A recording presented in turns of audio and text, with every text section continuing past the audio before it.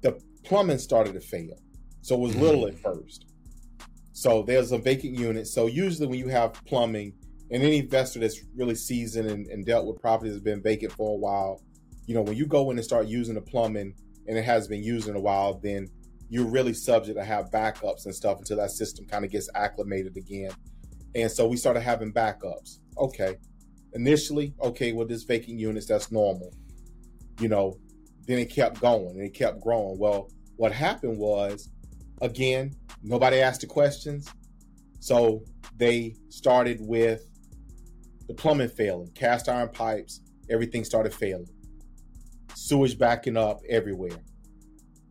This is where I got off. So where I got off was the owner didn't want to fix it. They knew what it was, try to do everything to circumvent it. And it was expensive to address. I get it. I understand. But they didn't want to fix it. And they expected for the people to stay.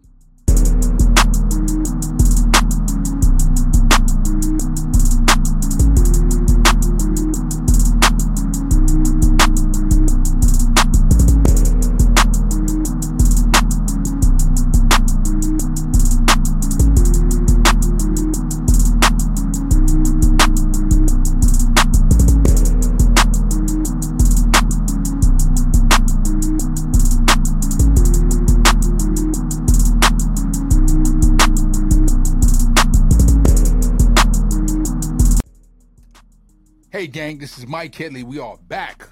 It's been a little bit of a minute it's the last time I kind of done a show. Actually, feel like it's eternity because we had all these shows backed up.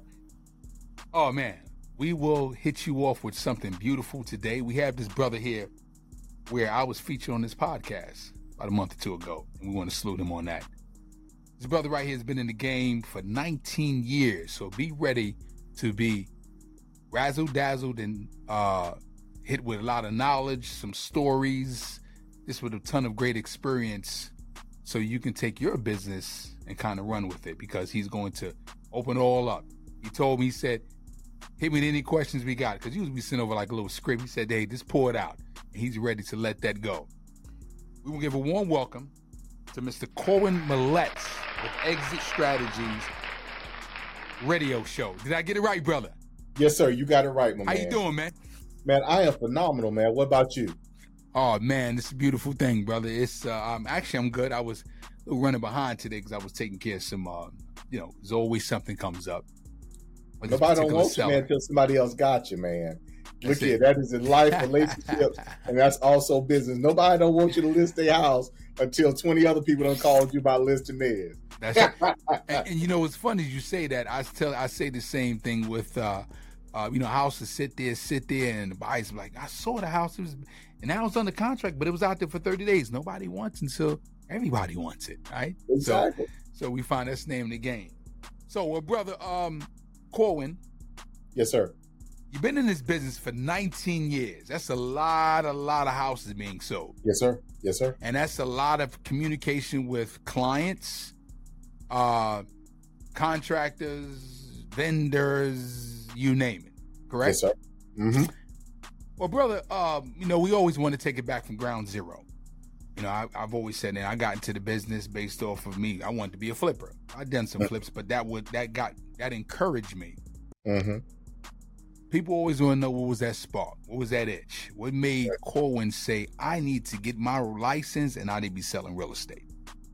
So, I'm going to give you, this is my story, man. I mean, we all, got one. We got to be able to articulate it and share it. So, my great-grandfather, man, raised me. I was raised by my great-grandparents. My mother, she married a guy, moved away when I was a kid, and I didn't like the guy then. I love him now. He's divorced, and I love him.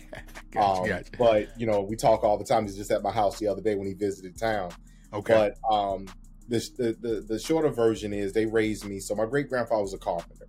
He used to work on houses. So as a kid, man, I followed him around. He moved, I moved. That's where I learned manhood from. And I was on houses, under houses, all through houses, making repairs, building houses, all that stuff with him. So I got an affection for houses from him, but I didn't like the work. I didn't like that labor, that physical labor, carrying them shingles up them ladders and all that kind of stuff, or scuttling under houses. But he also did what I know to be property management. So he oversaw properties for family, for other associates, collected rents, made repairs to their properties, all that kind of stuff.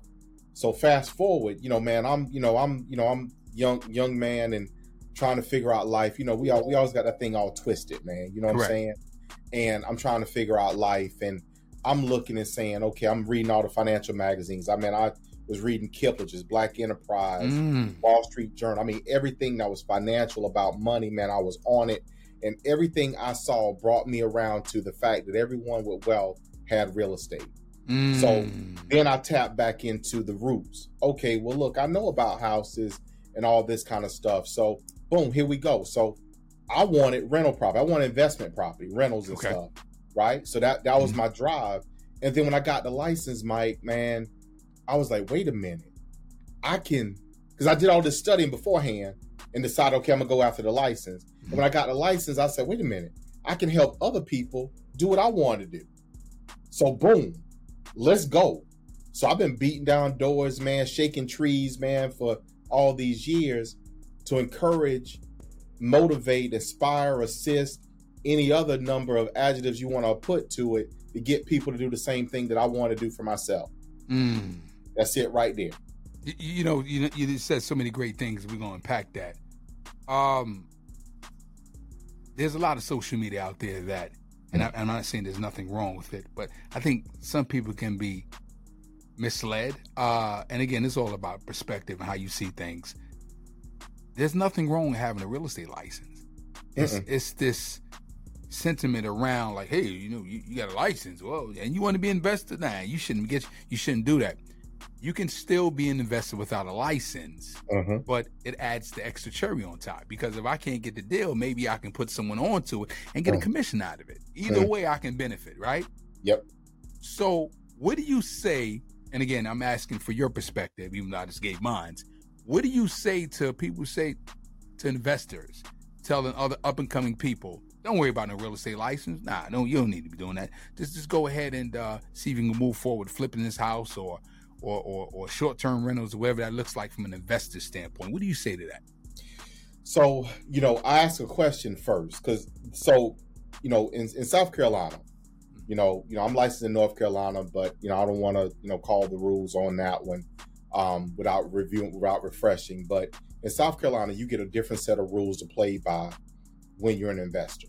You got disclosure and all this other stuff that you got to do. And you have to, as an investor with a real estate license, you can't, how do I want to frame this? Matter of fact, let me just say it plain, because I'm on your show. I'm going to say it plain. We can't take advantage of the other party as an agent. No matter what our position is, we can't take advantage. When you have a license, you can't take advantage. Now, if you're going to play by those rules, then get a license. You can do this, you can do that, you can do this, and you still got a lot of leeway. But for those people that want to, quote unquote, position themselves to win and don't care about the other person losing, they don't need a real estate license, because that's not their arena. They're not real estate agents. They are trying to win, and they don't care who lose. I like that. There's just so many, like you said, good things you said with that. So in South Carolina, I'm quite sure all states should be. It can't, just because you have the knowledge, you've been through the schooling, certifications, you have to, it's more of a touchy area, correct? When you're, is that what I'm hearing correctly? So you gotta, so when you go in, seller, whoever wants to see this house, wants to sell this house, you go in, you make an offer. Well, number one, in South Carolina, you gotta disclose them and tell them that you're an agent. Correct. With your license. Number two, if that consumer were to ask you or say to you or challenge you, which, to be blunt, they should, you're making them an offer based upon what's attractive to you. If they were to ask you, well, can I get more money for this house? If you are an investor only, then you're going to tell them whatever you want to tell them, which you're going to tell them, well, whatever. You're going to sell them on your deal. On the other side of it, though, if you're an agent, if you're a licensed agent, and they ask you that question, then you got to give them an honest answer. You can't fluff, you can't fabricate, you can't do anything. And I'm not advising people to be fluffing and fabricating. Correct. But you got to answer that question honestly, and not every real estate investor will answer that question honestly. They want the deal. If they can get that house for 50 cents on the dollar, then they want to buy for 50 cents on the dollar, even though that person could legitimately get 90 cents on the dollar. And the reality is, I'm not saying you're not doing anything wrong depending upon what seat you're in. If you're an agent, your seat is different. You sit higher. Correct. You're in a position of, I want, authority is not the right term, but you're in a different position in that transaction. And when you're an agent, you have a responsibility to the public. Correct. You don't have a responsibility when you're just an agent, because you're a member of the public. You can do whatever you want to do. So that's the difference in it, and I'm gonna give you. So look here, I'm gonna give you a story. I had an investor client. He died on me some years ago. He died on me in 2014 on Valentine's Day. Had a heart attack. But he was and very transparent, man. I don't know, but white guy, I'm very transparent. He was an agent, and I met him. He owned a bunch of property all over, scattered all over. I think when I met him, man, he owned he owned at least 70 some odd. At one point in time, he had 100 and some odd doors. I mean, scattered. That dude just buying property, renting, flipping, doing everything, right? So he was licensed, and I did a deal with him. We hit it off, had a good rapport. Maybe about 6 months or so, might have been a year afterwards, that guy called me out the blue about a house. And he called, when he asked, well, what? In my head, I'm like, well, man, you licensed, what am I? Correct. But so I said, well, what's going on? He said, well, I ain't got a license no more. I said, well, wait a minute, what? He said, man, I turned that thing in, man. I ain't want that thing no more. Because he didn't want to do all that paperwork and all the other stuff he had to do having a real estate license. So we worked together, man. He was buying and selling.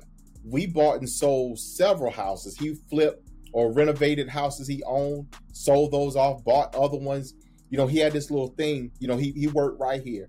Same kind of house. He put the same things in. He had this whole system, which I know that you and anyone else who does this consistently do.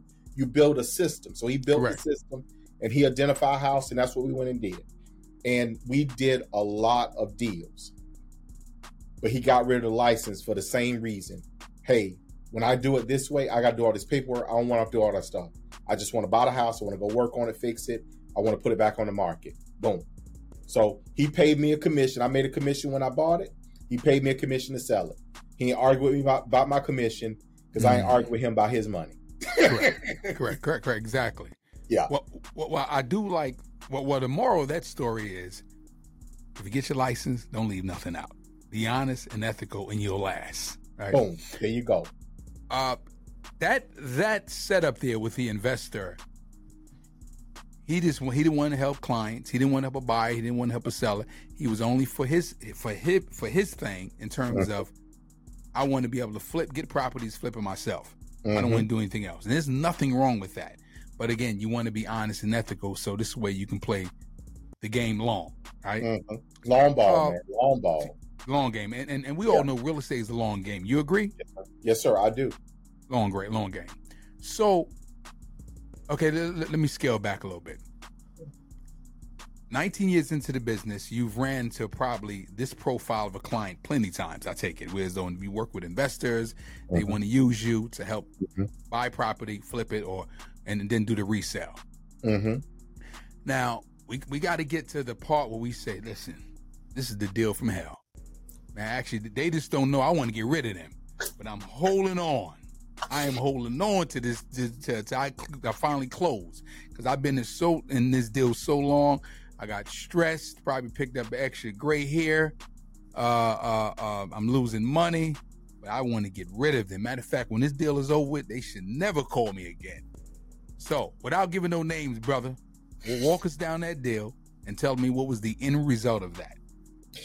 So, I'm big on a few things, man. I'm very big, Mike, on treat others like you want to be treated. Now, I ain't saying that you got to quote unquote look out for them, but let's not cut corners. Let's not, try to get things over and such. So I had a client one time. They bought this property, and they bought the property. I wasn't their agent. I forgot how they even got to me. But when they started this process, matter of fact, I know how they got to me. Their agent engaged me and brought me in. So I'm gonna fast forward a little bit. They essentially bought a piece of junk. I mean, it was a terrible property. If I was their agent, I would not have advised them to buy it. I knew some of the player on the other side of the transaction, and I knew how they did things because I'd had some other issues in the past on the transaction with them. So they buy this property, and when they start cutting the walls open, they find the wall was stuffed with newspapers at the top of the wall to catch the water before it leaked down the wall. Wow. Like, so, yeah. So, obviously that was the first red flag, right? Correct. The second red flag, the plumbing started to fail. So it was little at first. So there's a vacant unit. So usually when you have plumbing, and any investor that's really seasoned and dealt with properties that's been vacant for a while, when you go in and start using the plumbing and it has been used in a while, then you're really subject to have backups and stuff until that system kind of gets acclimated again. And so we started having backups. Okay. Initially, with this vacant units, that's normal. Then it kept going and it kept growing. Well, what happened was, again, nobody asked the questions. So they started with the plumbing failing, cast iron pipes, everything started failing. Sewage backing up everywhere. This is where I got off. So where I got off was the owner didn't want to fix it. They knew what it was, tried to do everything to circumvent it. And it was expensive to address. I get it. I understand. But they didn't want to fix it. And they expected for the people to stay. They expected for the residents to stay in that situation. That's not, we're not doing that. So we got off. So that's one. I've had, clients, I had one that, and this was a bad situation. Out of town investor, somehow or another got hooked up with a local contractor. They're not local. They're on the other side of the country. It might have been they were away from here. Let's put it that way. Contractor know me because I did a deal that they happen to be involved in as a contractor. Well, short version is they had the guy buy a house, which, we took the house down. Contractor's going to do the work. I'm going to sell the house again. Well, the contractor took the money, but didn't do the work. So when I'm at the house, the owner's thinking the house is finished. And I go look, I'm like, this ain't done. So I'm sending pictures and all that stuff. And we got to a place where, hey, this ain't happening. I'm not the contractor. Now, if you want me to find you somebody else, I don't have a problem doing it. But you got to direct me on that. I represent you. I got your back. You direct me. I'm going to go do it for you. But until then, that's who you wanted. That's who you got. You're trying to fix it and work it with them. And it is not happening. So we got to a place of, this ain't going to work this way. And now you want to scrap. I'm okay. I'm going to get off right here. This is my stop. I'm okay. Because what I would have liked to done, I'm okay not doing, which is getting someone else and let's move this thing forward. I get it. So we parted amicably because you had a problem and you were going to take legal action elsewhere. I ain't had nothing to do with it. Don't know what the guy got. Don't know anything about it other than the fact that what you told me was done wasn't done. So as an agent working in those environments, I'm very sensitive to, we want to do a good product. If we're flipping a house, my client's flipping a house, a good product. And I'm spoiled. I have a client, Mike, man, that, I mean, it's I work with a lot of clergy, pastors and all that kind of stuff, churches. Nice. I work with a lot of, so I have a lot of those contacts and work with a lot of those groups. I have a client of mine, pastor, and his wife, it's her ministry to flip houses. She puts these houses together for single mothers. Nice. and older church mothers and stuff like that, because she wants them to have quality and decent housing, right? And she does everything. If somebody tells her, hey, this needs to be done, that's what it is. She don't care how much it costs. Well, let me phrase that. She cares how much it costs, but she's not going to let an expense hinder her from doing what is right. Correct.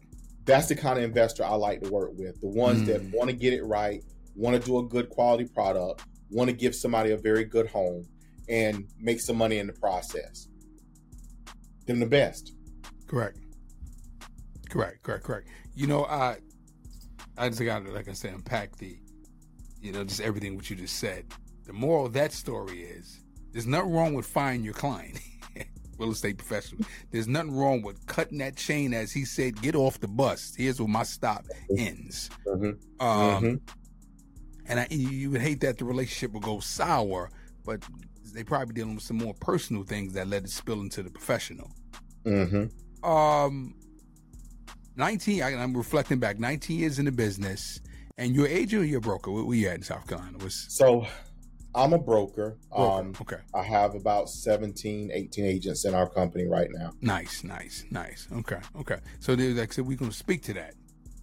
I want you to walk me through, what do you see on your side being the broker of the firm, and some of the hiccups that a new agent or broker is facing from their side? Meaning, okay, the brokerage says, hey, we give you X, but then we see from your side, you have to do Y, because this is a marriage, right? Business relationship. So what are you seeing?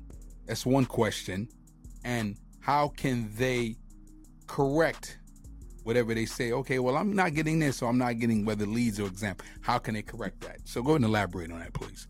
So I see a lot, Mike. So, I'm going to speak on it from one perspective, and you, one angle. If you tell me to go a different one, I can go a different one as well, because there's several. One of the biggest ones is that agents don't understand business. So, there are a number of models that exist. We have everything from the mom and pop small brokerage. We have the larger companies. We have, high split models, 100% models. We got all that stuff now, but it's business. So if you're running 100% split, higher split model, then you know what that means? That means you got a nickel and dime and fee your agents, and you got to have a lot of them in order for the brokerage to be successful. Because brokerage is not, people automatically think that brokerage is the best thing ever and the most profitable thing there exists because of the fees that come in. What they don't realize, the majority of fees go out the door with the agent. And the agents don't understand that coming in. So if you go with a more traditional brokerage, a more traditional split, then that means that in order for your company to be able to provide you with the resources, the assistance, the technology, and all these other things, you got to be doing some business. So you ain't just sitting around here chit-chatting, hanging around the water cooler, sipping coffee all day, that, and so forth and so on, and eating out the snack box. You got to do some work. So that is probably the biggest thing from the brokerage side, just observing that, agents don't get that the model that you're in, to understand the business part of it, that your brokerage don't just have money because they're a real estate brokerage, because that's what many of them think. Correct. The other part of that, and I'm I always got some ditties for you, so I'm gonna share one with you. But the other part is the agent being committed to their business. Everybody wants a lot of business, but are you committed? My son, he told me the other day, he called me childish. So I was in DC this weekend. Okay. You know, wife had a conference, so I traveled with her because, you know, she likes me to travel with her, so I travel with her. So we fly up on Friday morning. Friday afternoon, I submitted 2 offers for 2 different clients while I'm in DC. Negotiate one Friday night, get it ratified Saturday morning. The other one I got returned on yesterday. Wife jokes, every time we go out of town, I sell something. Every time I go out of town, I sell something. So when I got back, I flew back in. We flew back in on Sunday. So on Sunday, I got off the plane Sunday early afternoon, drove home, dropped my wife off, bags off, went down the street, grabbed my cousin, and drove 2 hours away to go take a look at a property because I caught a lead for that property on Saturday while I was in DC. My son called, my oldest, he's 28, he called, he said, wait a minute, you did what? He said, did I hear you say you went to Mars? I said, yeah. He said, man, you childish. Hungry, let's go. I was in DC earlier this month for the NAR annual conference. I was there about a week. I flew back on Thursday. I got in, landed, left the airport, straight to the office. In the office for like maybe an hour and a half, maybe 2 hours, if that. Went out that afternoon with one of my agents door knocking in the community because we got some houses to sell around there. Most don't have that level of commitment, Mike. They want to go, they want to relax, they want to do everything else. And that is from the other side what I see missing. I had an agent a number of years ago, and I'm, independent broker at that time. And, I had leads that I was paying for, provide, because I've always been big on providing leads and opportunities to my agents. That's always been a thing for me. If I'm gonna have you in here, I want you to eat. So let me feed you. You got to work them, but let me feed you. Correct. Agent tells me, says to me, well, I don't want to work leads. I want the business that you got. You want what? Wait a minute. So I've been doing this. My business is referral and all that stuff. So you want me to give you my referral business and work leads? You seriously? Completely blew me away. Needless to say, that agent didn't last with me very long. Time to go. Because you don't want to work. Correct. I'm paying for spending my money to provide you leads that I'm not charging you a referral fee for. I'm giving them. Michael used to give them. Correct. So I got myself out of the lead generation business this year. While we do provide leads, we provide them with other sources or through other sources so that we're not paying for them. Because if I'm generating and giving and you're not, and I'm not charging you anything for them, you at least give me the reciprocity of bringing the business back by closing it. Correct. And that is one of the things, man, that some agents, not all, some just don't get. They think that their broker is supposed to provide them and give them the business. Not the case. Are you looking for a real estate brokerage to help you buy or sell your property? The Headley Group Realty is here to assist you with that process. We also hire brokers to join us and give them the best training and mentorship, leading to a great office atmosphere and an attractive commission structure. Our goal is to show homeownership at the highest professional level and empower the real estate business. If you're interested in buying or selling your property, visit www.theheadleygroup.com or call us at 336-904-6212. We look forward to partnering with you. Well, we're going to touch on the lead part, which is a perfect segue, but I want to dive back into what you just now said. I've always said there's 2 things that I can't teach. I can assist, try to develop. You can watch the behaviors around you, try to pick up on it. But initiative and commitment, I can't teach that, right? Like either you have it, or you develop it, or you don't have it, right? So, and I think that part, in terms of real estate school, we going through the school, you're getting the information to pass the exam. You're getting that part.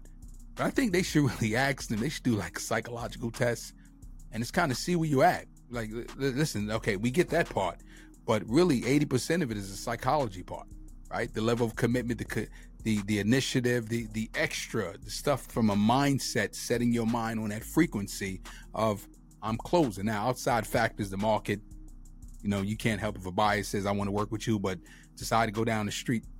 That's minimum. But the big piece of it is the commitment and the initiative, right? That part, I guess, you can't really get that from brokers. Now, you can, like I said, look at others around, the ones who are doing it, but I guarantee you they hold the lion's share of commitment and showing a lot of initiative, and that's why they got the business that they have, which you just clearly explained.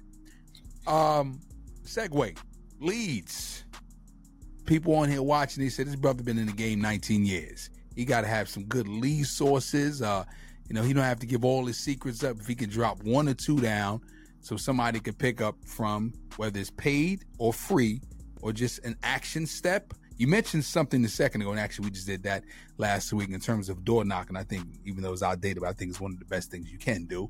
But let me hear it from you, brother. Leads. What can an agent, new or seasoned, do to say, I need more leads?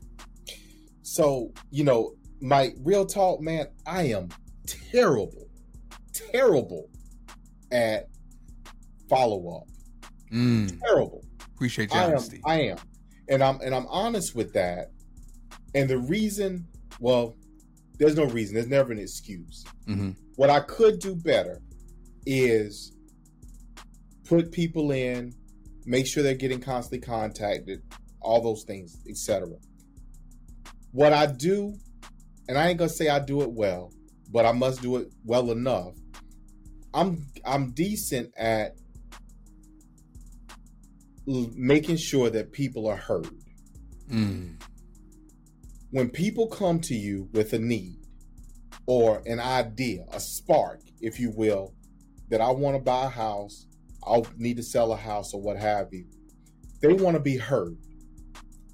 Oftentimes we have a tendency to talk over people. Okay, we need to sell this, we're gonna do this, and we done calculated the commission check, we down the road. But I hear people and I listen, I take my time, I run at their pace. Now, that don't mean that I don't bump into them and nudge them a little bit. Hey, let's speed up a little bit. But I run at their pace so that they don't feel like they were just a transaction, just a statistic. I had a young lady, I just helped her recently with her purchase. And, she is, single, just got life in front of her. Beautiful soul. Now, her mother called me about her. I talked to her about something else, but then she started talking about her daughter needing to buy a house. Well, her mother bought a house that one of my investors I talked about had flipped years ago. She had a different agent, but she remembered me. She's like, you on the other side of the transaction, but you made the transaction. So she called me and gets the daughter connected to me. And I took my time with her daughter. And her daughter said to me, we might have been, matter of fact, we would enter the transaction. Her daughter says to me, Corwyn, thank you. Like, what's up? What's up?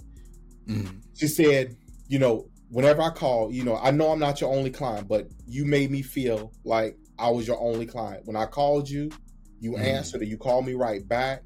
You listened to me cry. You gave me tissue. You did all these things. And I know that you're busy, but you are never too busy for me. And that right there is how you build your business. We look for lead sources, but leads you got to call. None of the people don't know you. But when you're able to touch someone and provide impact, Mike, you take your business from 1 to 5, from 5 to 30, from 30 to 100. You accelerate your business because you take care of people, and people then bring you the business. If you can't call one of your past clients and they give you somebody else to talk to, you haven't done your job. You haven't. You ought to be able to pick up the phone. Even if you had only one client, that one client should be singing your praises. One thing I used to do when I first started in the business, good. You know, my first year, so I'm gonna give you the run. I got my license in May of 04. My first calendar year, I wrote 2 or 3 contracts in my first year, so in 2004. But I didn't start closing transactions until January of 2005. I closed about 5 to 9 transactions in 2005. In 2006, I closed 20 some odd transactions. Now, mind you, this is all as a single agent. I had a full-time job, man. I was a retail manager. So I had a full-time retail job, which means I was in a store all day long, and I still did 20 some odd transactions. I talked to everybody, people that came in the store. See, I think we miss an opportunity. See, you know, and I'm gonna mess with you a little bit. And I'm gonna take you with me, but just bear with me for a minute. Back in the day, in your club days, it used to be sport. You walk up to them at the bar, you see them, okay, and you stayed on them until you got them, right? That's it. Now, a lot of agents, man, can't be too stalkerish, but go ahead. Exactly. Yeah, but you look here. You made sure the cup ain't go dry. Exactly. And you made sure you know what was moving, right? Get her another drink. She didn't Exactly. think she won. Yeah. Exactly. Yeah. Now, and I say this jokingly, man, but it's real. It's real. Correct. As agents, we have to be pickup artists. We got to be able to pick them up. But so many agents, they sitting around waiting for a seller or buyer to pick them up. You got to learn how to pick them up. You got to learn how to, hey, look here, you want to do what? You got to learn and forgive it, but it's real. You got to learn how to spit game. But your game is real estate. And if you can't spit that real estate game, you ain't going to get that buyer to go and buy a house with you. You ain't going to get that seller to invite you over so you can sell theirs. That's where we mess up, man. So many agents are sitting around waiting to be picked up instead of out here picking up clients. You can pick them. I picked up a buyer at the store across the parking lot, man, today. Nice. All you got, look here, she looking at my shirt. Look here, you look at me too hard. You look here, you look here, we gonna talk. Pick them right on up. Okay, bet you need to be in my home buyer workshop this weekend. Let me get you this flyer. Let's go. Mm-hmm. We don't do that, man. And that's one of the challenges that agents find. They're not good at picking. They're uncomfortable. If I got a good waitress, a waiter, when I go out to eat, I'm trying to pick them up as an agent from my office. Because if you got that level of service and skill, then you need to be over here where you can make you some real money. Great point. Mm-hmm. Exactly. Mm-hmm. I'm sorry, man. I'll keep going with this thing here, man. Well, no, brother. All this is some good stuff here. I mean, this is because what happens is, we get a lot of, core of our audience is investors and brokers and agents. And again, a new one can pick up so many great jewels you said, and I kind of, here at my office, I kind of push the same tone. And the core of all of that, what I got of that, is effective communication, right? You got to know how to communicate, right? Yeah. So that, whether it's nonverbal or verbal, you have to know how to communicate, like you just said. Hey, back in the days, you talking to somebody, you're out and about, you're trying to win them over. It's a great book by Grant Cardone called Sell or Be Sold. Awesome, right? And it was like every time you open your mouth, you're selling something. You always selling, you're always on, right? I like that, brother. I want to transition over to, like I said, the 19 years into the business, and you've seen some markets up and down, like myself as well. Considering what we got going on with this whole debt ceiling thing, which, actually I told the team that, yes, that does impact us, impacts everyone. If things is not addressed, we're in a recession, and it may get a little more deeper. From your 19 years of experience, where do you see things going, and how can a broker agent navigate through this firestorm that we're in? So, one of my past client of mine, used to be in the car business. He actually sold me a couple of cars, and he used to say this thing. He says, Corwyn, business is slow for slow-minded people. Now, during the recession, so I started in 04. So we know what happened in 07, 08, 09. Man, that thing got brutal. I went full-time in real estate December of 2006. Full-time. And no job. No retail store no more. Full-time. And I've been full-time. I tell people that in 07 and 08, like 07 was another 07, 08 additional breakout years for me. One of those 2 years, I did like 40 some odd transactions as a single agent in a market that was crashing. Correct. And I tell people I was too stupid to know any better. I didn't get focused on all the things that was happening around the industry. I got focused on the core, what people needed. People always need housing. Correct. Period. It's a fundamental need. So I focused on the people that needed housing, and we worked and hustled to get people into housing, even in a declining market. It gave us leverage for negotiation, but it gave us a fever because we had to be fast. Because you market it today, tomorrow, it might be worth this. So we had to hustle to get people in. So what I've been advising our group here, what I tell any agent, is to focus on the core. Yes, you're right. There is going to be an impact in the industry if we do have this issue of default by not raising this debt ceiling. Yes, it's going to impact people. One, you're going to impact the economy because you're going to slow the money coming from the government into the street. You're going to have upsets in programs because there's no funding. Other things are going to have to happen. Yes, all those things are going to happen. But fundamentally, people still need housing. So if you focus on the fundamentals of meeting people where they are, meeting people with their need, you won't see a significant upset. Will you see some fluctuation? Yeah. But it's mindset. Interest rates went up and everybody is paying. I just talked to a broker actually earlier today, and they're telling me that everybody is telling them, because they're a practicing broker, single firm agent, single agent firm, just them. And they're telling me that all their people are not buying because interest rates are high. Interest rates are low in comparison to what they were. Correct. You're focused on, and you're letting them focus on a temporary issue instead of the bigger picture of, hey, I need to have a house. I'm over here paying rent. So what's your interest rate on that rent? 100%. Correct. But you worried about a 6% interest rate. I think you got better odds to go ahead and buy. You're letting them focus in the place that's hindering them instead of focus on the opportunity to move them forward. That's what we, as brokers, got to get our agents to understand and realize. And as agents, we have to embrace and understand that we're meeting a fundamental need. Everybody want to talk about, social media got people always talking about wealth, investing, and all this other stuff, but nobody has a fundamental understanding of any of it.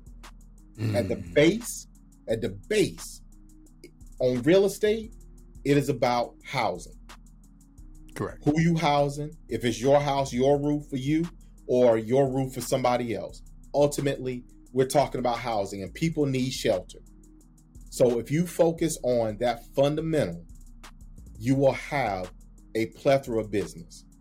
But if you focus on all the hindrances, all the obstacles, you will have none. I like that, brother. I mean, you said so many great things there. It's, people ask all the time, particularly, the team, okay, well, what's your thoughts on the market? Like, where you see things going? But I like what you said. Stop focus on the outside and focus on exactly like what you just said. People need housing. I've always compared it to the Kentucky Derby, when the horses, they put them blinders on for a reason. Right? So the horse ain't over there or somebody focus exactly on what's in front of them. You can't control that. Stop trying to control the uncontrollable. You can't get away with that, right? Because people will buy. Like you, brother, you've been in the game 19 years. You've seen this. Yes. Right? I've been in business 15 years. I've seen this. So when them dips come, that's where opportunity lies. Exactly. So that means that maybe I need to segue my business just a little bit to them investors. Maybe I need to segue to people who may have issues with payments, right? So this way I might be sending them letters. Hey, maybe get their house on the market, right? You just adjust the strategy just a little bit instead of focus on what you did maybe a year or two ago to get that client, because that's a different kind of environment. Probably won't get the same results. Exactly. Corwyn, brother, listen, you really enlighten us with so many great jewels, brother. Like, we could sit here and talk for hours. You are definitely now alumni of the show because we got to do a part 2. Brother, we ask every guest for 2 golden nuggets, man. You gave us so many.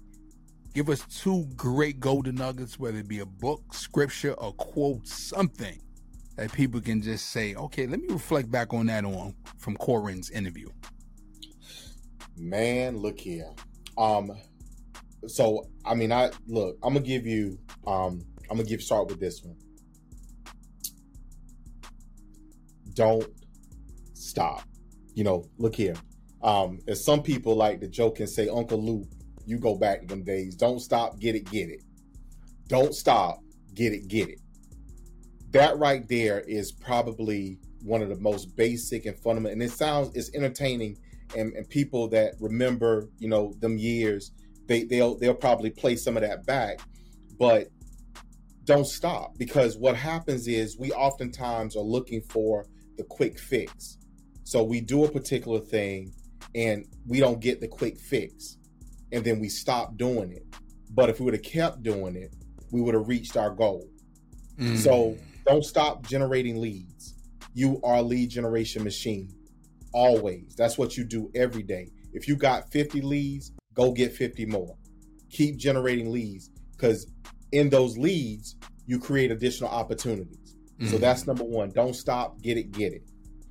The second part, or the number 2 that I would say, would be along the vein and making sure that we speak to others the way that speak to and of others the way that we would like to be spoken to and spoken about. We have a tendency to gripe, complain, criticize, and bring all this negative energy into our lives and into our spaces because we want to critique instead of compliment. Nice. There is opportunity in that. I joke with like my lenders, like one of my lenders, when she calls me, or if I call her, I say to her, I say it just like this too, Mike. I say, hey, money.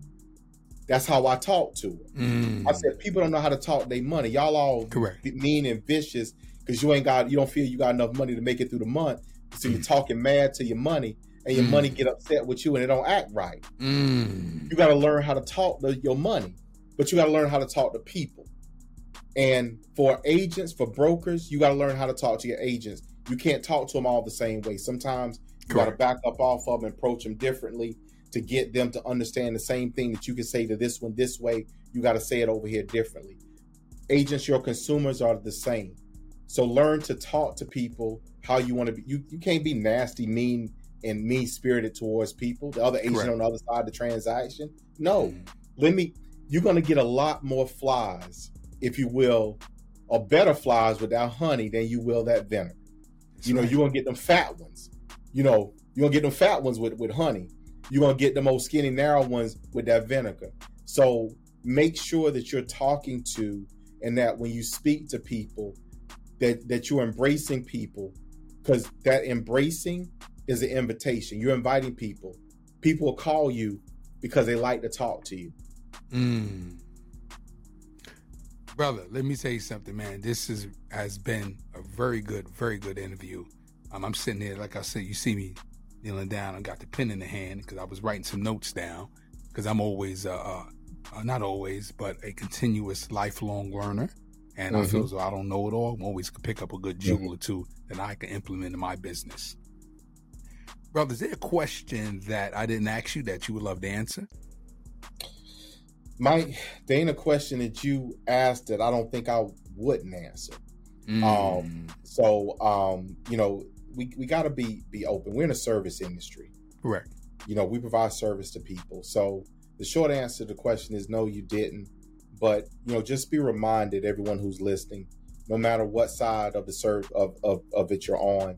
If you're an investor, if you're an agent, you're a broker, you all provide service to someone. Essentially, you're looking to make money as an investor, but you're looking to help someone save their home. You're looking to make money as an agent. You're looking to help somebody provide wealth. As agents, as brokers, we're looking to help our agents create a business and build a business. We're all looking to serve someone. You cannot serve someone and yourself from the same spoon at the same time. So there has to be some sacrifice in there somewhere or another, somewhere. So Mike, man, I appreciate you having me on the show today, my brother. So let me tell you, audience here. Now you can tell this brother got a radio show because he is true inspirational. I got to ask him one question. I ain't got to ask him 10 questions to get that answer out. He gave us a ton of wealth of knowledge. And again, Corwyn, we want to thank you for being on the Headley Group Real Estate Show. And like I said, I was honored to be on your show. Thank you. Listen, you're an alumni, and we're going to end off in saying thank you again. We'll see you all next time on the Headley Group Real Estate Show. You guys take it. Continue to like and subscribe. Hey, gang, I hope you really enjoyed that show. Our guests provide us some great tips and insight, and please support them on all social media platforms. And while I'm saying that, support us on all social media platforms. And don't forget, watch the entire video on YouTube. We'll see you next time.